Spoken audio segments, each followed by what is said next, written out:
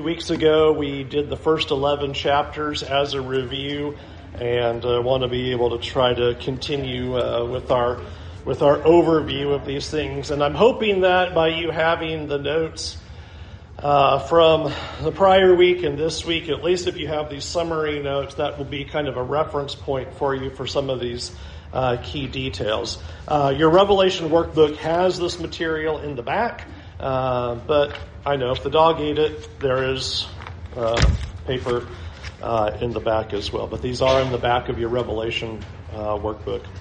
All right, chapter 12, and that's page 41 in the back of your workbook, or I guess it's 41 on the handout too. So. What's the message concerning the dragon? Chapter 12 has this dragon that appears on the scene. Who is he, and what's the big message about him? He is the devil. And he's going to be defeated. So he's actually is defeated. So what's his big message of what he's now going to do since he's been cast out of heaven and has been defeated? Good. So chapter 12 talks about, there in verse 17, making war on the rest of God's servants. So very important transition to this book is we're going to see the dragon's attempt to destroy the people of God after failing against God and his anointed. So chapter 13, what does the first beast represent? Roman Empire, and if you want to do a parenthetical side note to that for your proof, you'd go to Daniel chapter 7. Daniel chapter 7 is the vision with 4 beasts, and there's that fourth terrifying beast. That's the one you're seeing. The descriptions of the beast in Revelation 13 are the same as the one in Daniel 7. So these again continue to be confirming points about the connections between Daniel and Revelation. Revelation is revealing what was sealed prophecy in the book of Daniel. And so you're seeing that happen here. So the Roman Empire, and what are we told in chapter 13 the first beast is doing? What's his purpose? Go ahead.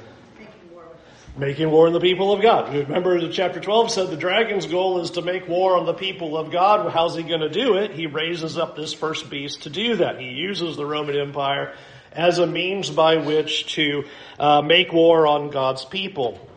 Question 3 there under chapter 13, what does the second beast represent?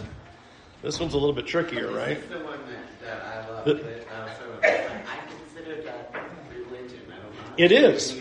It is. And one of the ways to prove that is when you go to chapter 19, verse 20, which is what I put in your workbook there, rather than calling it the first beast and the second beast, it's the beast and the false prophet is the terminology there. So this underscores that the second beast is really the religious aspect of what the Roman Empire is doing. And that's why you have the description of it causes people to worship the beast. That's what you see in chapter 13, verses 13 through 17. The second beast causes the people to worship that first beast. So the religion's the right word. This is just this pagan imperial worship that is going on that's intended to generate worship toward the Roman emperor, the Roman government, and things like that. And then question 4, what does 666 represent? Things of the world. Humanity. It says it's the number of a man, or number of people, or number of humanity. And when we went through that, I basically said that since the whole of the chapter has been, the first beast is the structure of the Roman Empire itself that's going to make war on the people of God. The second beast, the false prophet, it is using religion to cause people to worship the first beast. Well, then who are the ones who are doing that? I would submit to you that 666 then is representing the emperors and any of the others who are claiming deification or demanding worship. Essentially, the message is, don't worship them. They're just people. They're just men. They're just humans. That's 666. It's the number of people. So don't worship them, even though they're causing you to worship the beast and worship its image and want you to do that and treat it as God. Don't do that. That's not what it's representing. So I want to bring it to today's days. Curious, this is a conversation we had recently. We're talking about everybody wants to say, oh, we're being marked by the beast because now we're going electronically. We're trying to money. I love that. But it takes me to a thought process in learning the Bible and what this represents. It is the music industry. It is all of that we are simply supposed to know it exists. We have to function in the world like they did in that day. We still have to go shopping. We still have to do all that. It's staying within the Lord and knowing you're not marked. Yeah, nothing has changed in terms of society and culture attempting to get people to elevate, deify, and worship people, structures, and systems, right? From governments to leaders. I mean, that's always been the thing, right? That's nothing new going on here. Still the same in 2023. Same thing is certainly going on. All right, chapter 14. Who are the 144,000? All right. All the people of God, all the servants of God. The way you can know that is there in verse 1 of chapter 14. Verse 1 and verse 2 talks about we're going to go mark the servants of God. And so that was the same group that we saw back in chapter 7. So they're stated here again as the servants of God. What is the message of the three angels in chapter 14 if you were to summarize what they're proclaiming? What's that? Good news, certainly. And what are some of the contents of that good news? Yeah. Christ is in charge and fallen is Babylon, right? So God's reigning and he's overthrowing this beast. So fallen is Babylon. So we're talking about the world empire in that day and time, because in the first century you don't have a Babylon. So you'd say, okay, Babylon symbolizes the world power at the time. The world power in the first century is the Roman Empire. And there at the end of chapter 14, you have this harvest. What does the harvest symbolize? As you see these sickles going through and harvesting. Okay, we have judgment imagery that's happening there. When we went through it, I said the first swinging of the sickle, I think, is of the faithful. And the second swinging of the sickle is the unfaithful. So you have the gathering in those who belong to God. And then the second reaping, you have them thrown in the winepress and they're trampled. So that's consistent of what you see God doing in pictures. You think that of how God told all kinds of parables that sound like that, where he's bringing in those who are the wheat and he's casting off those who are tares. It's always the imagery of God gathers his own and then judges those who are not his own. So I think you see that in chapter 14. Chapter 15, what preparations are being made? What's happening as 15 starts ramping up? It kind of is a warm-up declaration. Well, it's the throne room of heaven, and Yep. God is going to act.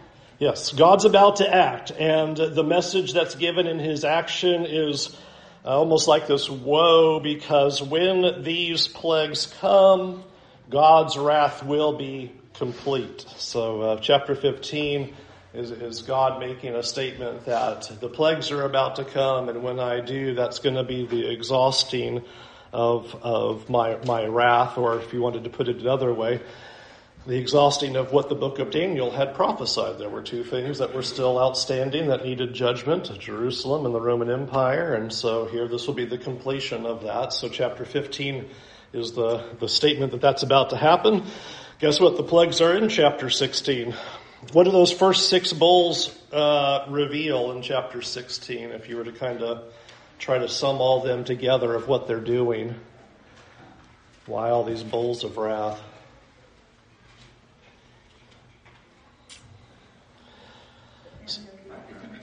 Yeah, well, and it's starting to bring it is on the Roman Empire, it is on Babylon, that picture of bringing judgment. You might note and remember that we have some fractions in there. So when we see fractions, what are we supposed to think of? Partial judgments are coming, which makes sense because in chapter 16 verse 9 and chapter 16 verse 11, twice it says that those judgments came, and it says, but the people did not repent. So these Things are happening. And by the way, that's what I talked about last Sunday night here on Joel 1, is here's events happening. God is at work intending people to wake up, look up, repent. And so we saw that in Joel 1 in our Sunday night lesson as well, as that's what God's accomplishing. Same thing here, 6 bowls doing that same kind of revealing. By the way, with this study of Revelation, you are well prepared for the Sunday night series, because Joel is going to talk a lot like the book of Revelation. You're going to feel very comfortable with that Joel language because you are now well-versed A students in Revelation, right? Well, we'll see if you're A students after I give out the test. Oh yeah, I keep threatening, but it's not going to happen. It's all right. It's not a college course. Question 2, what does the 7th bowl reveal when you get to the end of chapter 17? 7th bowl is poured out. What does it show? Yeah, Babylon falls. The phrase is stated, it is done. And amazingly, even though it is done, we're told again in verse 21 of chapter 16, the people still don't repent. They curse God all the more. So they're still not done cursing God, still not learning. Even the fall of a nation, a world empire, does not make everybody go, hey, maybe we should look to God. Maybe we should kind of think a little bit spiritually here. Maybe we should get our eyes upward. Even that doesn't accomplish it. But the 7th bowl does reveal the end of Babylon, and it is done. Chapter 17, who's the great prostitute? Still with Babylon, because it says on her forehead is the word Babylon, right? So emblazoned there on her forehead in chapter 17 and verse 5. And you also see that back in chapter 14, verse 8, as well as chapter 16, verse 19.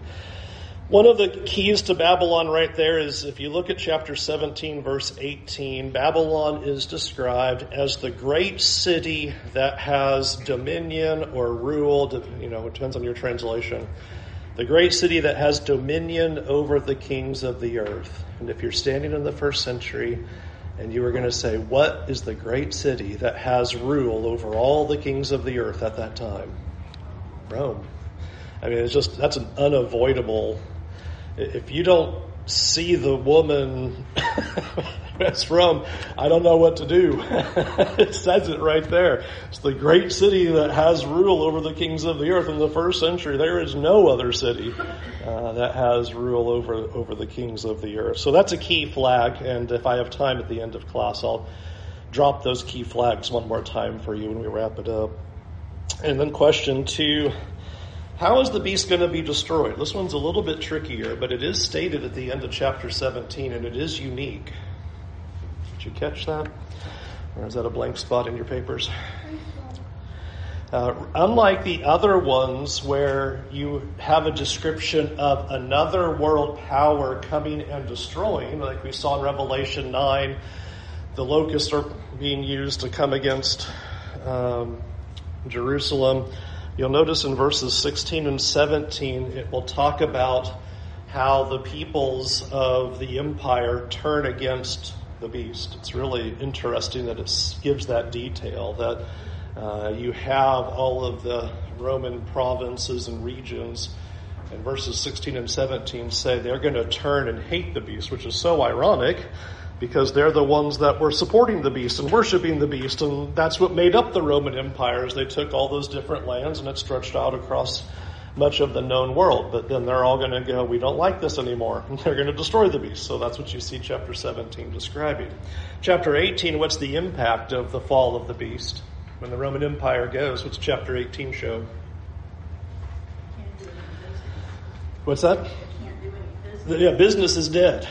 This is a catastrophic economic loss, and I think it is interesting that when the strength of the Roman Empire falls, you are basically ushering in the Dark Ages. So that all of that prosperity, all of the exporting, how trade happened throughout the known world, absolutely dries up at that point. So chapter 18 is a very full description of what they thought was going to be the world's benefit, or turned out to be the world's difficulty because of the economic loss. Chapter 19, who is the victorious rider riding in on that white horse?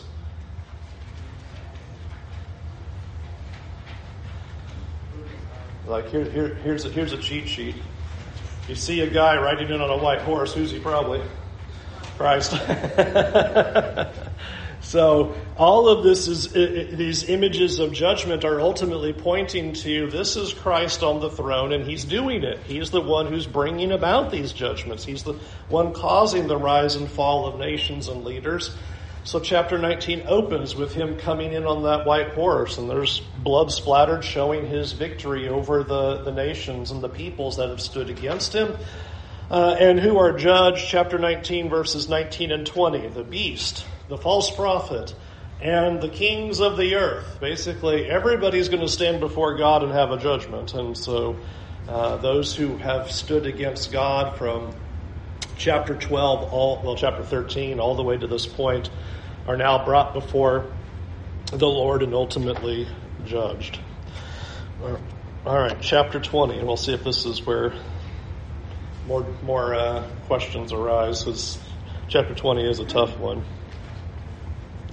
What does it mean for Satan to be cast into the abyss? We spent a lot of time talking about that one. Kathy? You will still have power, but you won't have the nation's power of a certain nation. Good. Absolutely. Very important definition is given there that says that Satan will no longer be allowed to deceive the nations, is what those first three verses talk about. So it doesn't say Satan is no longer going to be active or powerful. It doesn't say that. You have the Apostle Paul saying he's the prince of the power of the air. He is active. Peter says he's a roaring lion seeking out whom he may devour. That doesn't change. That's still the case. But it's telling us that he can't deceive the nations, which in the book of Revelation is Satan raising up that world empire, that fourth terrifying beast, and using it to persecute the people of God. That's what chapters 12 and 13 were all about. How was Satan going to make war on the people of God? He's going to use a government, an actual national agency, and use that as the means to destroy God's people. That's now limited. He's not able to do that anymore. Number 2, who is reigning with Christ? Yes. So here are those who have been faithful to him. They've given their lives. I mean, that's been the message of the book of Revelation. Be faithful unto death. Be willing to stay with him. Don't worship the beast. Don't worship its image. Stay faithful to God. Be able to endure to the end. And so you're seeing that pictured again in chapter 20, around verses 4 through 6 there, about those who remain faithful to him. When did Christ's reign begin? Because did you see in chapter 20 this idea of him inaugurating his 1,000-year reign? So when do the scriptures tell us that started? At his resurrection. I'll give you some passages for that. Daniel 7, verses 13 and 14, has the ascension of Christ and seated on the throne when he ascends. So that's projecting, prophesying of when Christ dies, raises from the dead, he ascends to the Father, he sits down at the right hand of God. Remember, Peter in Acts 2 makes that argument. He then stands up and says, everything that you see going on proves Jesus rose from the dead, ascended to heaven, and has sat down at the right hand of God. And that's why you see what you see, is that he was reigning. Ephesians 1, 19 through 23. Ephesians 1, 19 through 23. And then also 1 Corinthians 15, 25 and 26. 1 Corinthians 15, 25 and 26. So that's Daniel 7, Ephesians 1, Acts 2, 1 Corinthians 15, among many other places you could go, but those are some pretty direct ones, Debbie. One thing I find a little confusing, we discussed it before when we went through this, but I don't think I really got it in my head. If the 1,000 years started when Christ was resurrected, Right. and Satan was bound and couldn't use the nation anymore, Right. why is he able to still use Rome to persecute? Because that was still going on. Right. That's still unwinding. Right. And because it wasn't going to be, I think, a point in time, but Christ ascends to the throne, that exercises and shows his authority over nations and rulers. And so I would actually make the point, we could even back up off of Rome. And his first act of coming in the clouds in judgment is going to be the destruction of Jerusalem. Matthew 26, Jesus tells Caiaphas, "You're going to see me coming in the clouds." Well, that wasn't going to be the end of the world. Caiaphas isn't going to live that long. He's talking about now he's going to have that authority and he's going to judge. And so he's using it. So he's beginning his rule and is in the process of putting all the enemies under his feet. Yeah, it kind of is. And to be fair, he's still doing that now. I think one of the reasons people struggle with, well, how can Christ be on the throne now? Well, because he's allowing people to repent. But eventually he goes, that's it. Time for judgment. So he gives Jerusalem time, it finally falls. He gives the Roman Empire time, it finally falls. And he does that with all peoples and nations. So it's a process. It wasn't, I sat on the throne and here's the end of the world. Boom. It's now I'm subjugating, putting enemies under my feet. And maybe a good scripture to help with that is, again, the 1 Corinthians 15, 25 and 26. Because the Apostle Paul says that he's on the throne and he's putting all enemies under his feet. And do you remember what the last enemy he says is? Death. So once that's under his feet, then comes the end, is the next sentence. Not my words. That's what it says. Once death is destroyed, that's it. Then comes the end, and the kingdom is returned back to the Father. So that's the very end of it all. So subjugating peoples and nations, putting enemies under his feet, and the final one to be dealt with is death. And when that one's gone and done, there's nothing left. Okay. Good question. Because chapter 20 is complex. Question 4, what will Satan do once he's released from the abyss in verses 7 and 8? He's going to deceive the nations again. So we talked about that. That's interesting. I have always found that line interesting, is that at some point there's this opportunity for him again. I made the point that I think that means he's going to try again, but God's not going to let it happen. But that's just my reading of it. I don't know. Maybe there'll be another rise of power against God's people yet again. But I don't think that's the way to read that. Question 5, what will be the end of Satan according to verse 10? He's also cast into the lake of fire, and then verses 11 through 15 describe what? Got this great white throne. What does that all mean? Final judgment. So now we're at the end finally. Final judgment happens. So death is destroyed. Satan's cast into the lake of fire. Books are opened before the great white throne, and everybody is judged according to their deeds. Chapter 21. What's the new heaven and the new earth? Also tricky. What's that? Okay, so you're seeing this whole beautiful, the no more tears and death and all of that is being described. What's that?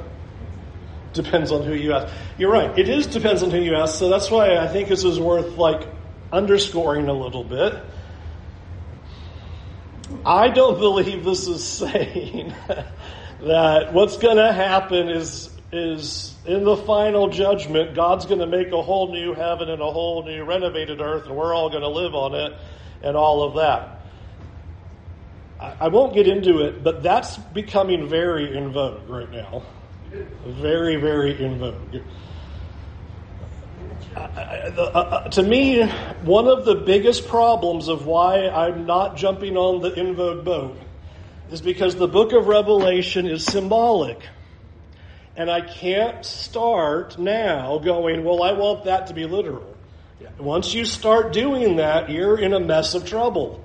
You can't start picking and choosing when you want things literal, because then you're going to go get a literal dragon, or a literal 1,000 years, or a literal scorpions that have stingers and all of that, or literal locusts. There's all the things in the book of Revelation that so many interpretations go back to and start picking out when they want something to be literal, but you can't do it. You got to hold the symbols all the way through. So new heavens and new earth is just a new system and a new order and a new way of things. The old way is sin, temptation, suffering, pain, and loss. After final judgment, it's a new system where there's no more tears and no more pain and no more sin and no more temptation and no more loss and no more hurt. Whole new system, whole new arrangement. That's what we're waiting for. That's what Peter says at the end of chapter 3. We're waiting for a new heavens and a new earth where righteousness dwells, not where there's a mixture of righteousness and evil and sin and good and bad and light and dark. It's all light. Which, by the way, isn't that what chapters 21 and 22 start describing? Right? There's no night there, and God's their light. It's these two chapters are driving at what this new order and arrangement look like. So, for now, that's why I'm not there. If one day I change my mind, I'll have a Bible study with you and show you why I changed my mind. But I've read a lot of books. I have people close in my life who've tried to tell me otherwise, and I still go, you still haven't answered all my questions, and this is one of them. How do you start taking this literally? How can you do that? It just doesn't work to this book. Question 2, who's the holy city, the New Jerusalem? We see it coming down out of heaven. The purified, perfected people of God. You want a lot of P's? Purified, perfected people of God. So you're seeing us in our perfected state now. We have been made worthy and righteous to be joined to the wedding of the Lamb. And so question 3 there, what's the point of the imagery in all of these descriptions? We talked about you're just seeing the glory and the splendor of God that we are going to enjoy for all eternity. So you just get these vivid, amazing, glorious, immense images of what eternity with God looks like. And, how do you try to describe a spiritual reality to physical humans who are bound by space and time? You don't. So what do? You kind of start saying, well, look at all these gems and look at all this beauty and look at all the splendor and look at all the gold and look at all the, just what can you do to try to help us understand how magnificent it is, except just throw as much glory as you can at the wall to try to just get a feel of how immense it's going to be in the presence of God. Trish? To me, it's not even about that. It's just being in the presence of God and Jesus. That alone is splendor enough that these things seem very minuscule. Yeah. Well, and that's actually what the description is that chapters 21 and 22 are not about location. Sometimes that's the songs, we're going to be walking on streets of gold. No.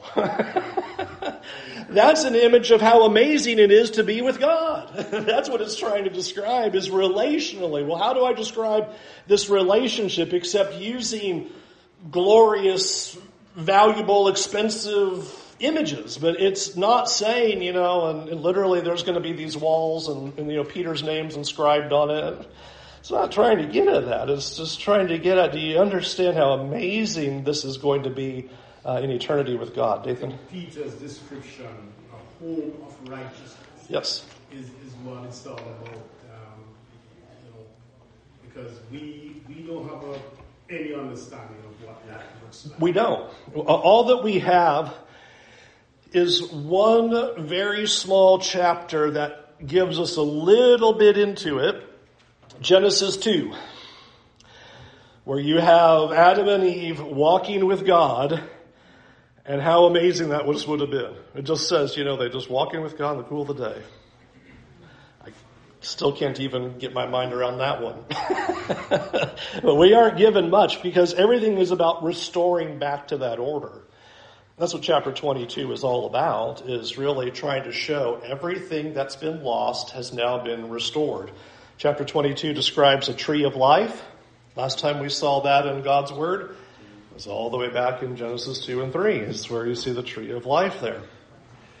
And the rivers of the water of life, that's also been prophesied, like in Ezekiel, as well as Jesus standing up in John 7 talking about rivers of living water flowing out of him. This is a restoration of life for his people. Oh, yes, question 2, very important. What's the time frame of the book? He said it in chapter 1. He says it about 5 times in chapter 22. Soon, soon, soon, soon, soon. The time is near. So again, I will stand on my head as Faith drew a picture of me standing on my head. I thought that was great. She handed me a paper this morning.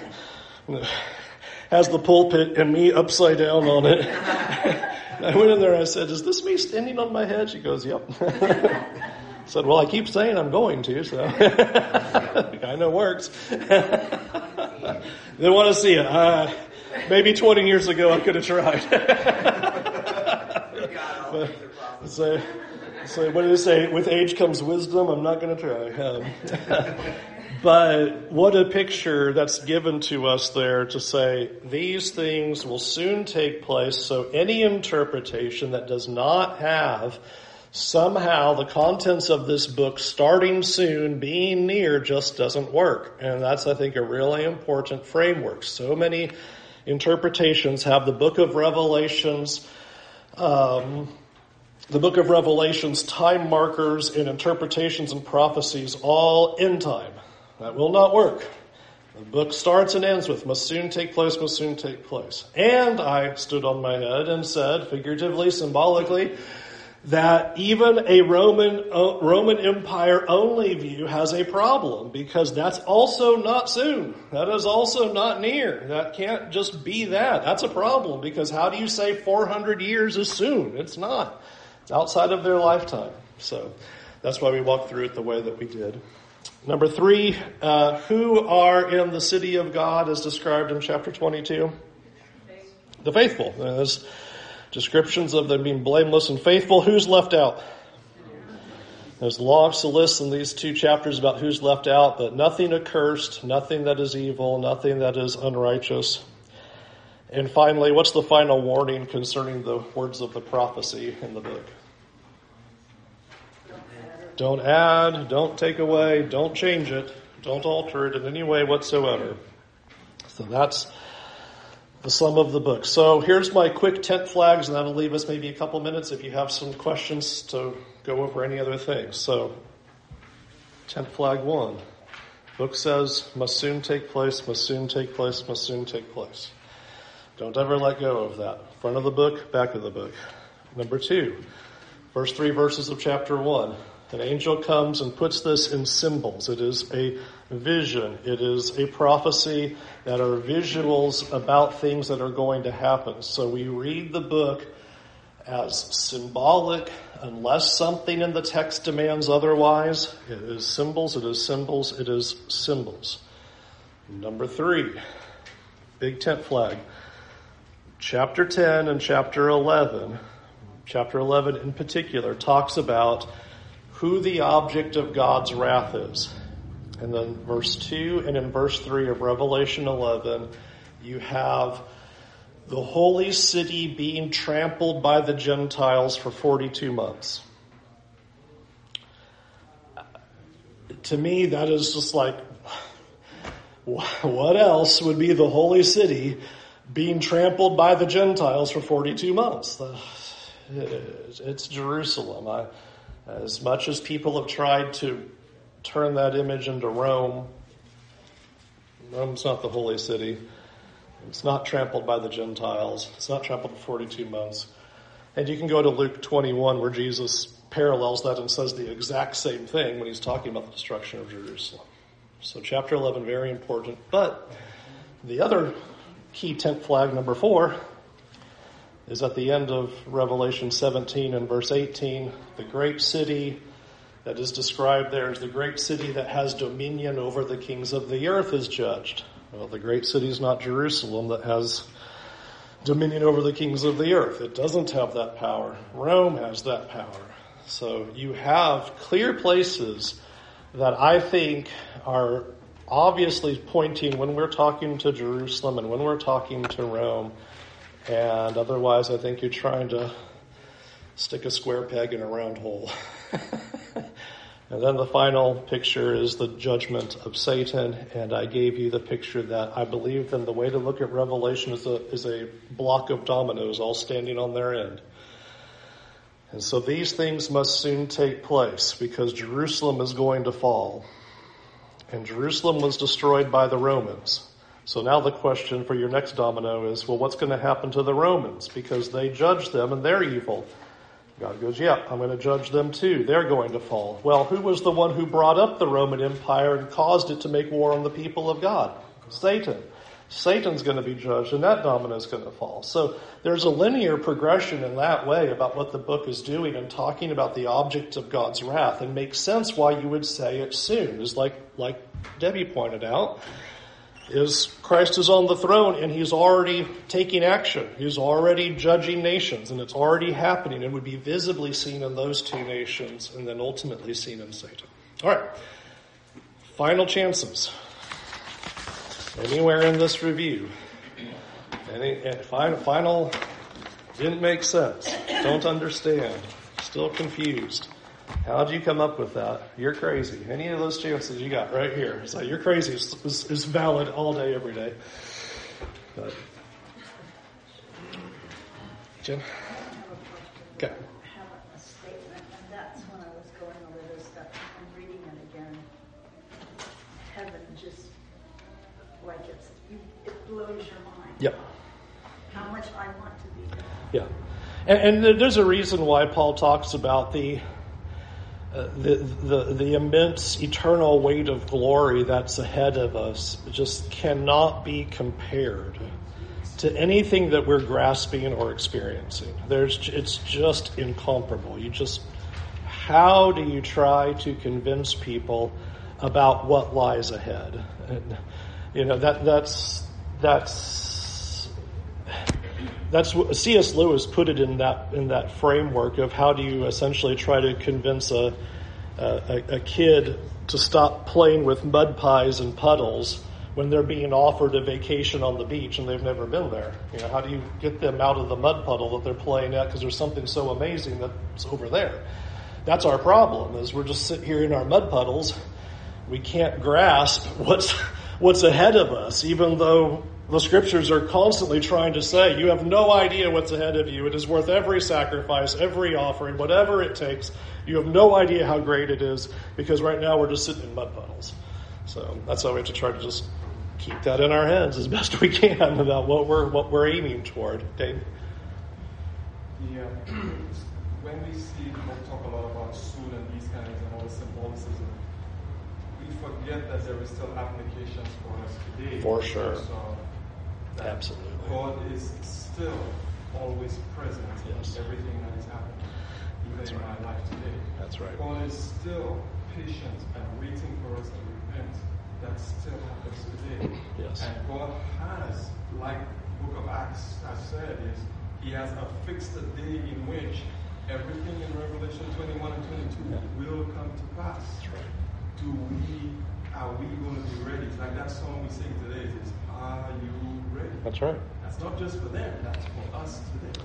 The applications are still very much hard. Yes, it's very important that one of our big takeaways to the book of Revelation is seeing the immensity of Christ's rule, to not read the book of Revelation and go, okay, well, the whole book was about a couple of judgments and they're done, and now we're just kind of sitting here floating around waiting for final judgment. Those are representative of God's rule. He's still doing the same things and still subjugating nations and peoples, and that's where our hope is. Just as much as God was giving these Christians hope in the first century that, hey, I'm with you, and even though you're experiencing all of these turmoils and difficulties and problems, I'm going to deal with that in time. I'm taking care of it. I'm bringing judgment. And that hasn't changed at all. That is still the case. Whatever we're going through, whatever lies ahead that we have to experience, God's going to deal with it. God is absolutely on the throne and is ruling over nations. So it is a very important reminder. Vicky? I want to go back to the 1,000 years and like what she said about going to heaven. Me and my husband had a talk about this particular last night with the fact that we get into the AI thing a lot. It's the one thing that you don't read. And when it comes to it, well, grasp the concept of we even have this many years later. We have no clue how to even fathom what heaven looks like other than what they describe. How are we supposed to know God's impression of time? Bottom line, it gives us the revelation to let us to see the word, and still we can't comprehend just the word that's written. We can't even comprehend. So how are we supposed to even know what it is? Or heaven looks like we can't even comprehend what we put into words. Yes. This is why we use a phrase that the Apostle Paul taught us. We walk by faith and not by sight, because it's all about that. I'm just trusting that what God says He's got going on is going to be better than what He said. That's what He told me. It's going to be worth it. You're going to be glad you made the choice. You're going to be glad you followed Him, and it will be more amazing than you can possibly conceive. And I mean, that makes sense. It's amazing what He's created here on earth. It is mind-blowing and staggering. You can't even find the edge of space. There are things that are infinite, apparently, in our universe. And this is physical. What is the spiritual realm like? Right? It's just mind blown. We can't even wrap our heads around. And if we did wrap our heads around all of that, the world would be so much better. Well, and again, it fits the God that we serve. If you can wrap your mind around God, He's not God, because He's got to be infinitely diverse in all of His characteristics and who He is, that you can't even begin to get your hands around who this God is. Well, then what He has made is the same idea. And again, so we sit back and go, wow. I sit back and go look at the Grand Canyon and go, wow. And God's like, yeah, it's nothing. Nah. You think Niagara Falls is cool? Just wait. These are small things to what God has in store for us. Any other questions? Or you feel like you are now ready to start your own podcast on Revelation? Trish. Dan and I always chuckle because we're like, it takes so much more faith to believe in everything else than that God created the world. Yes. And in Ecclesiastes, the last chapter, also talks about the weariness we bring on ourselves with so much study of man's stuff. That's right. Rather than just have faith, believe in God, trust in God, and fear God. Absolutely. I don't have enough faith to believe in some floating gas that got excited and exploded and started all of this, or aliens flew by and made it all happen on the earth. That's Bart Ehrman's idea. I don't have faith of that. I have faith that the complexity of what I see indicates a very complex creator. It's an unavoidable conclusion. Just as I always love the watchmaker illustration that you've never met the person who made your watch, but you know somebody made it because it's quite complex and does what it's supposed to do. It takes very little faith to believe somebody made that thing because it works constantly on the nose, and it takes very little faith to believe somebody made all this because it keeps working. Nobody was surprised that the sun came up today, and here we are yet again. You can wake up and go, man, we just flew off axis again, and we're whizzing by Pluto. It's every time, like clockwork, it just works. Indicates there must be someone who put it there. I don't have enough faith to believe anything else. Kathy?